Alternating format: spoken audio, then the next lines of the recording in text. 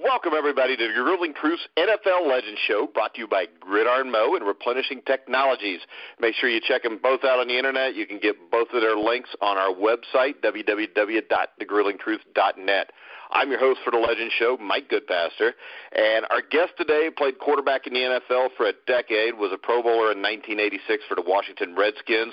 Help me welcome Jay Schroeder to the show. How you doing, Jay? I'm doing great, Mike. Glad to be with you. Oh, thanks for coming on. A little research I did on you because you were playing, I think I was in high school when you were playing back 85, 86.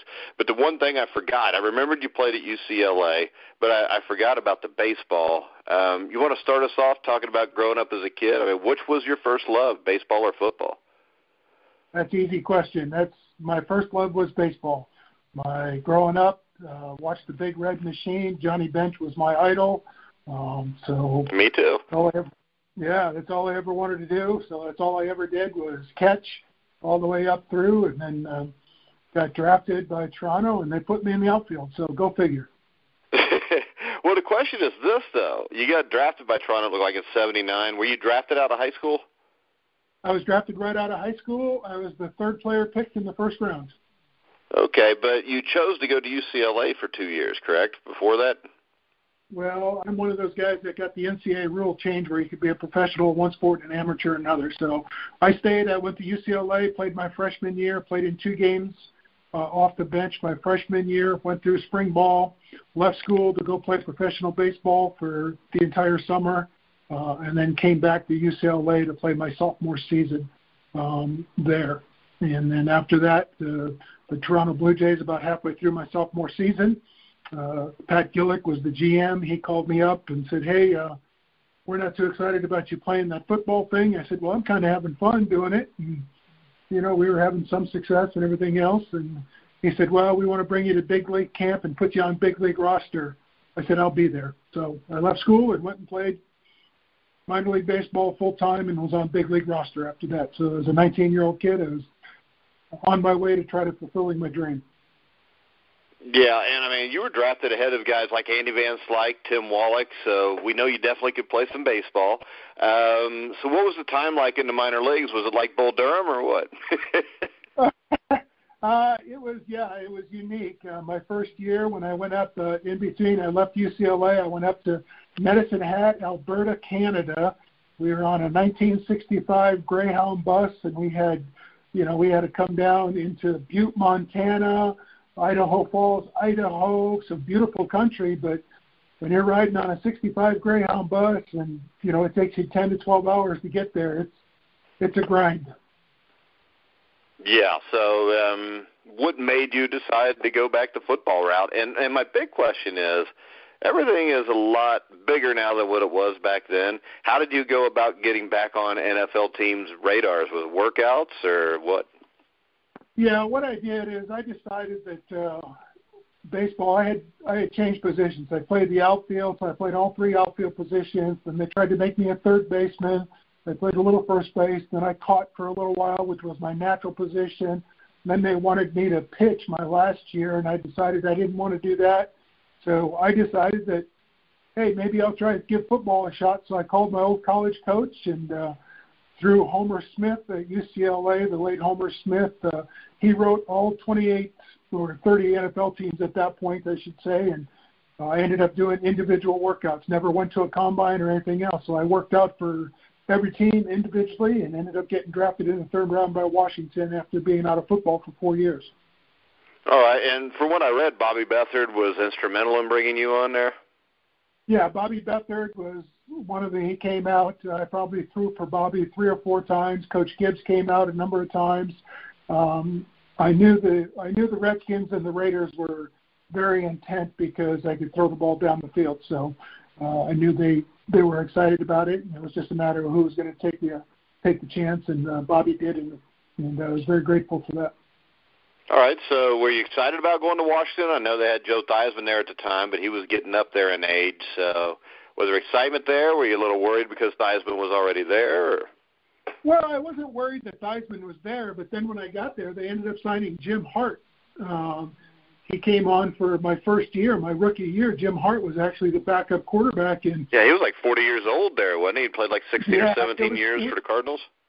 Yeah, he was in his last year, but he said, he wanted to go somewhere where they had a chance to win a championship because he never had that opportunity. And but I was there, and at the time, you have to remember the rosters were smaller rosters back then, so most teams just carried 2 quarterbacks, and Washington elected to carry 3, and they had Babe Laufenberg and Bob Holly were also there who had been around. So I was the new kid in town, and so I was very fortunate to be able to stick on and get things rolling there. So when you get there, you've got a guy that's established like Theismann, a guy that's established like Hart. Were those guys that helped you? Or, yes. Go ahead. Jim Hart was a tremendous help. I owe Jim a lot. He taught me how to be a professional quarterback for being around. Joe was Joe at the time. He had a lot of things going on, but Jim, I'm very appreciative for everything that Jim Hart did for me. All right, and your coach there was Joe Gibbs, one of the most innovative offensive coaches in NFL history. What was your relationship like with Coach Gibbs? That was good. I was very fortunate. Coach Gibbs was there. He taught me a lot about the game. Jerry Rome was our quarterback coach. Spent, just about every day with Jerry because Coach Gibbs' philosophy was the starters start and practice, and he expects them to play, so the backups had to go do their own thing and just be ready, and they were expected to play like starters when they had the opportunity. And so I threw, millions of passes to Jerry Rome on the other field. So I owe him a lot. All right, now I think everybody in the whole world knows about your first appearance in an NFL game. You had the Monday Night Football game in '85 against the Giants where Theismann goes down with a broken leg on a hit from LT. What was going through your mind at that point? I mean, you're running on an NFL field on Monday Night Football against Lawrence Taylor and the New York Giants. Don't get hurt because there was no other quarterback on the roster. That was it. I had to figure out a way to get through 2.5 quarters of football after watching Lawrence Taylor. And believe it or not, it was funny because when Joe first went down, I had to go find my helmet because I had never put on a helmet during a game. So, I had to go find my helmet first. But it took him quite a while to get Joe off the field. I was actually calm. I was excited about the opportunity, but I was calm. I guess that's just kind of my nature. And I was excited about that. And then once the game started, once he took that first snap and things got going, things were good. I still remember, that first catch that Art made down the sidelines. It helps a lot when a guy can make a diving catch like that. It kind of changes the entire perception of your teammates. And we just took off from there, and very fortunate they ended up winning that game. Yeah, and I would think actually that's probably the best way to make your appearance, just all of a sudden you're going in instead of being told a week ahead of time. Yeah, I didn't have any time to think about it. I had, 20 minutes for them to take Joe off the field to think about it, and that's really not a lot of time. So, you just kind of go in there, and I still remember going in at halftime and Coach Gibbs coming up to me and going, okay, what do we need? What do you feel good about in the plays, in the playbook for this week, the game plan and all that? I said, run whatever we got to do to win the game. Let's go. And we ended up, doing some good things and ended up winning that game that Monday night. All right, so you finished that season. I think you guys went 4-1 with you starting. But 4-1, 5 came up, something like that. Yeah, you came up short. I think you guys were 10-6, missed the playoffs. You go to the 1986 season, though, where you really proved yourself. You threw for over 4,000 yards, ended up being a Pro Bowler. The Redskins go 12-4. Talk to us a little bit about that season and just what you remember from it. It's just a phenomenal season. It was a season where we had a football team for a couple of years that was the best I've ever been around, in the fact that it really didn't matter who made plays, how plays were made, offense, defense, special teams. It was a team, and everybody just wanted to win games. It was so much fun to play on, so much fun to play in the old RFK Stadium. It's just phenomenal teammates. And just, when I look back, I had Art Monk, Ricky Sanders, Gary Clark, Clint Didier. I mean, come on. Who can not have success when you throw the ball to those guys? Yeah. And then defensively, you got guys like Darryl Green. I mean, it's a loaded team. They go in, you guys went into Chicago. upset that Bears team that was supposed to run through everybody again. You want to talk about that a little bit? And just talk about playing against that Bears defense. Well, it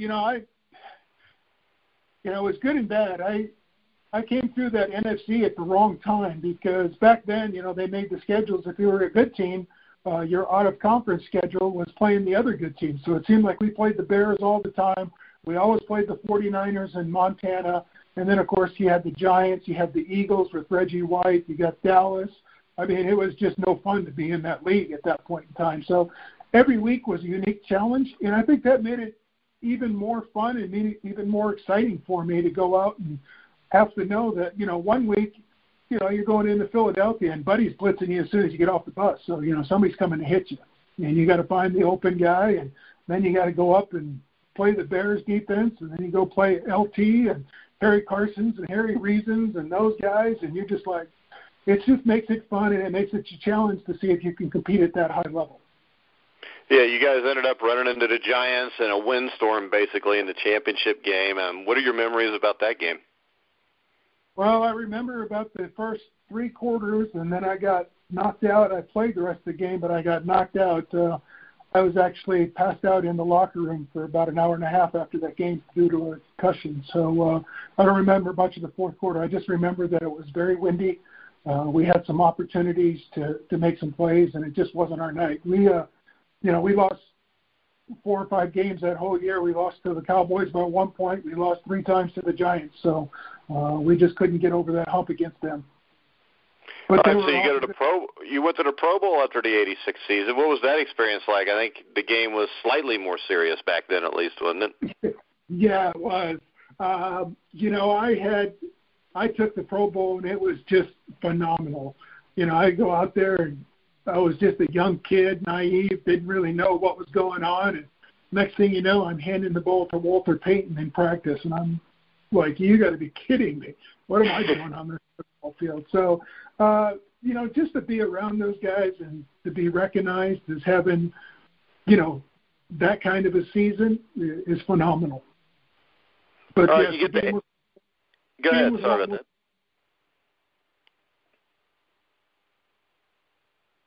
I'm sorry. Go ahead, Mike. Oh, go ahead. I interrupted you, Jay. No, I just said the game was a lot more serious back then, and I don't think it would take much. I don't think it would take much to be more serious back then than it is now, Jay. Yeah, that's true. It's kind of a touch football game nowadays. But I would think that money meant a lot more to the players, the winner or loser share back in the mid '80s than it does now, when guys are making 10 times that in a regular season game anyway. Well, I'll tell you what really meant more was the week of being together with guys from around the league. Just the fact that we could all say, everybody's got their own thing now, but back then everybody hung out together. I still remember being at the Hilton Hawaiian Village, and our entire team is around the pool, just having a good time. And you got everybody from the NFC East teams and everybody knocking their heads around all year long, playing each other, and we're just having a good time. It was a lot of fun to get to know people off the field. All right, so we get to the '87 season. You'd had a great season in 1986. I'm sure that you were pumped up for that season. You get hurt the first game. And not just get hurt the first game, but then there's a players' strike. You want to talk to us a little bit about that time? Yeah, it was really tough. I got hurt the first game. I got sacked. Reggie White got me, and I separated my right shoulder. And so that kind of put a damper on the way the season started. And I really worked hard, and I probably shouldn't have come back as fast as I did. And we came back and just struggled through the rest of the year. And Doug and I went back and forth. One guy would get hot, another guy would come in and play well, and just kind of went back and forth, and came down to the playoff time. Doug ended up playing, but we had such a good football team. It was just fun to be around, and guys that were just phenomenal players, on both sides of the ball. Yeah, and then you get to the Super Bowl, and Doug goes down with an injury. You have to come in for a couple plays. Did you realize when you come in for that first play that, Doug's probably going to be back, or were you thinking, this is my show now? You really don't know. But people ask me all the time, but Doug and I had been going back and forth all year because, I hurt my shoulder. Doug went in, played a little bit. I Doug was in, he got hurt. I went back in, I got banged up again. We just kept going back and forth, and so it really wasn't anything new. And but Doug was out there playing, and he was playing so well. I knew that if he could get back in the game, he was coming back in, and he did. And man, you look back on it, and what a game! We Denver had no match for anything we were doing. We had guys running all over the field wide open, and Timmy Smith is his one and only start in the NFL and goes off for 200 yards. It was a phenomenal game. Yeah, and I think that just showed the difference in the 80s between the AFC and the NFC, which was huge, the difference between the two. Because you guys go the week before and you play 8-7 Minnesota team in a 10-7 game. I think the NFC was so dominant over the AFC, other than maybe the early 80s Raiders and that Bengals team of 88. Every other Super Bowl was a blowout. You get to the 88 season, just talk a little bit about it. And how did Joe Gibbs handle you with the Doug Williams situation in the 88 season? Well, that was a tough spot for everybody, because back then you just didn't trade players. There wasn't, free agency was just being talked about, and you just didn't trade players. And I remember so many times Bobby Bester would look at me, we'd be in his office, and he would look at me and he goes, "You don't trade a quarterback that can play. That's just stupid. You just don't do that." And that was the way it was back then. Nobody, got traded. So it took a long time to get it done. And I remember going to the first week of the season. We were playing, our schedule was we were playing the Giants on Monday night. And so we were doing our practice at, our facility there in Washington. And we go in, and all of a sudden Gibbs calls me in, and he says, "Hey, you're not making the trip." And I was like, "Am I being traded or what?" He says, "I can't tell you." Well, I didn't get a call until about 1 a.m. from Mr. Davis saying the trade had happened. So, I get a call at 1 a.m. I'm on a flight at 8 a.m. I do a press conference at 6:30 at the Skins, and I was off and running to L.A. So it was a long process, but it was a unique process because it just never happened at that point in time. So I assume that you were excited about the move? Yeah, I was. I went through training camp, and, the whole thing was, you're going to get a shot. Well, you really never got a shot. And so I was frustrated at that. And, I probably didn't handle it very well, which I look back on. I could probably do a lot of things a lot better. But I had the opportunity to go out and play in L.A., and, we had some very good football teams out there. We just couldn't get to the very top. We got to, championship game, but here again, then we ran into, a Buffalo team that had been very good for a long time. Yeah, and you talked about Al Davis. What was your relationship like with Mr. Davis? I had a good relationship with Mr. Davis. It's funny. Everybody looks at him as an owner that meddles, but you have to realize he was a coach. He knew what he was doing. He knew what he was doing. And until the last decade or so, I think he got a little senile then, Jay. Yeah, and there's, to be truthful, you're out on the field, and all of a sudden you're getting, notification that certain plays are coming down from up top, and you got to try to decipher them and figure them out and run them, and but you knew where they were coming from. But during the week he was great, and he treated his players fantastically, and he just got to be a little eccentric, and I think that happens to all of us, I would believe. So when you got there in '88, I think Mike Shanahan had just taken over as one of the youngest coaches in NFL history. What was that short period of time like? Well, I thought it was great. I still remember we were out in practice, and here I am, we're out there, and I'm thinking, okay, I got Marcus Allen, we got Bo Jackson coming in. We're going to run the West Coast offense. I get to throw swings and passes and stuff to the backs coming out of the backfield. What else could a quarterback want, right? You got two guys that can take it to the house anytime you get on the ball.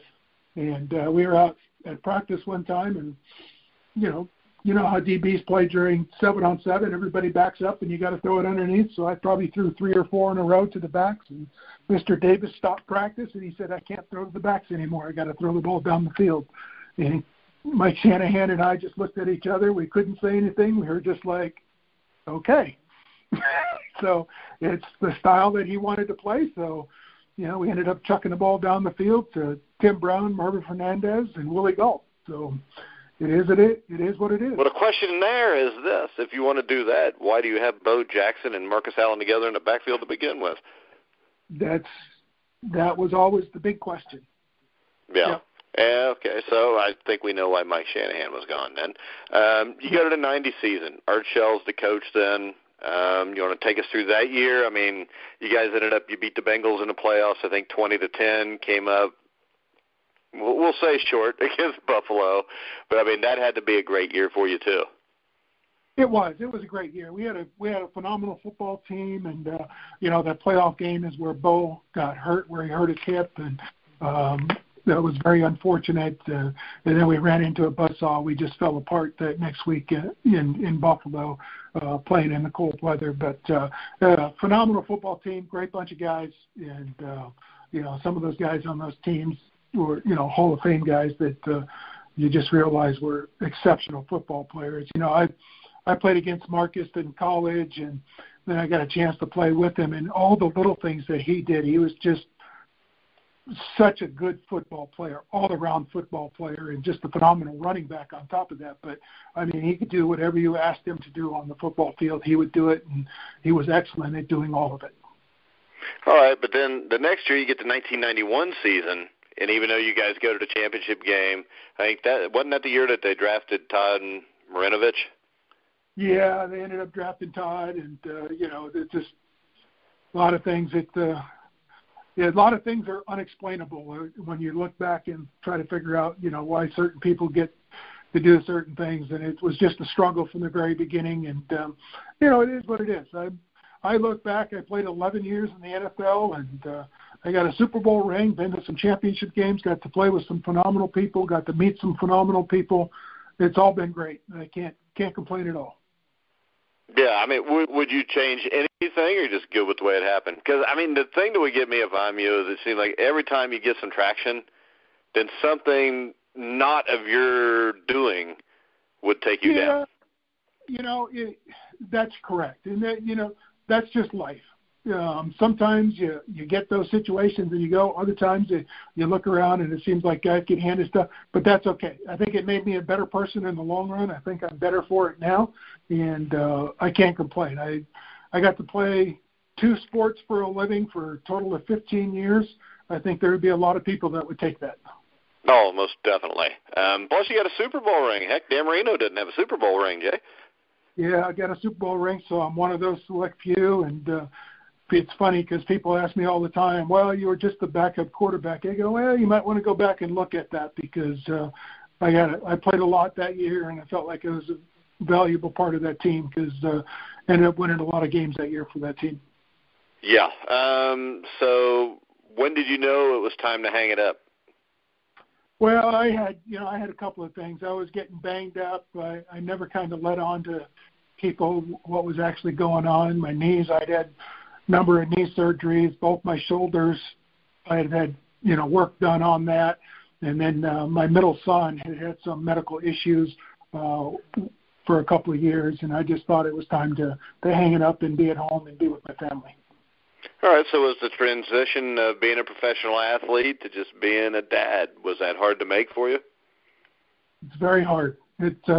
People don't realize when you compete at that level and then all of a sudden you abruptly stop, it's hard to do. You got to find something to fill your time, and I was fortunate. I didn't know what I wanted to do, and so I spent the first couple of years just kind of volunteering, and I ended up looking at myself going, I'm busier now than ever I was than playing football because you're doing so much. And it's all good stuff, but you have to limit your time, and you learn that over time. It's like everything else, you learn and grow. And, now I feel great. I'm doing well. I'm enjoying what I'm doing now. I sell a new turf field without any of the crumb rubber for a company called First Form, and we're getting started out on the West Coast. It's been on the East Coast, so some exciting stuff. It's the new technology is great, and I'm looking forward to where it takes us. Oh, sounds great. Hey, it was great having you on the show today, Jay. Thanks, Mike. And we would love to have you back anytime you want to come back. And I think we could do like a 3-hour show on the 1993 Bengals, Jay. We probably could. So anytime you want me, you just let me know. All right. Thanks a lot, Jay. Thanks, Mike. Thank you. All right, guys, make sure you check out replenishingcaretechnologies.com. Make sure you check out gridirmo.com. You can hear all our shows on iHeartRadio, iTunes, Google Music. Anywhere you find sports podcasts, you'll find The Grueling Truth. So for Jay Schroeder, I'm Mike Goodpaster. You've been listening to The Grueling Truth.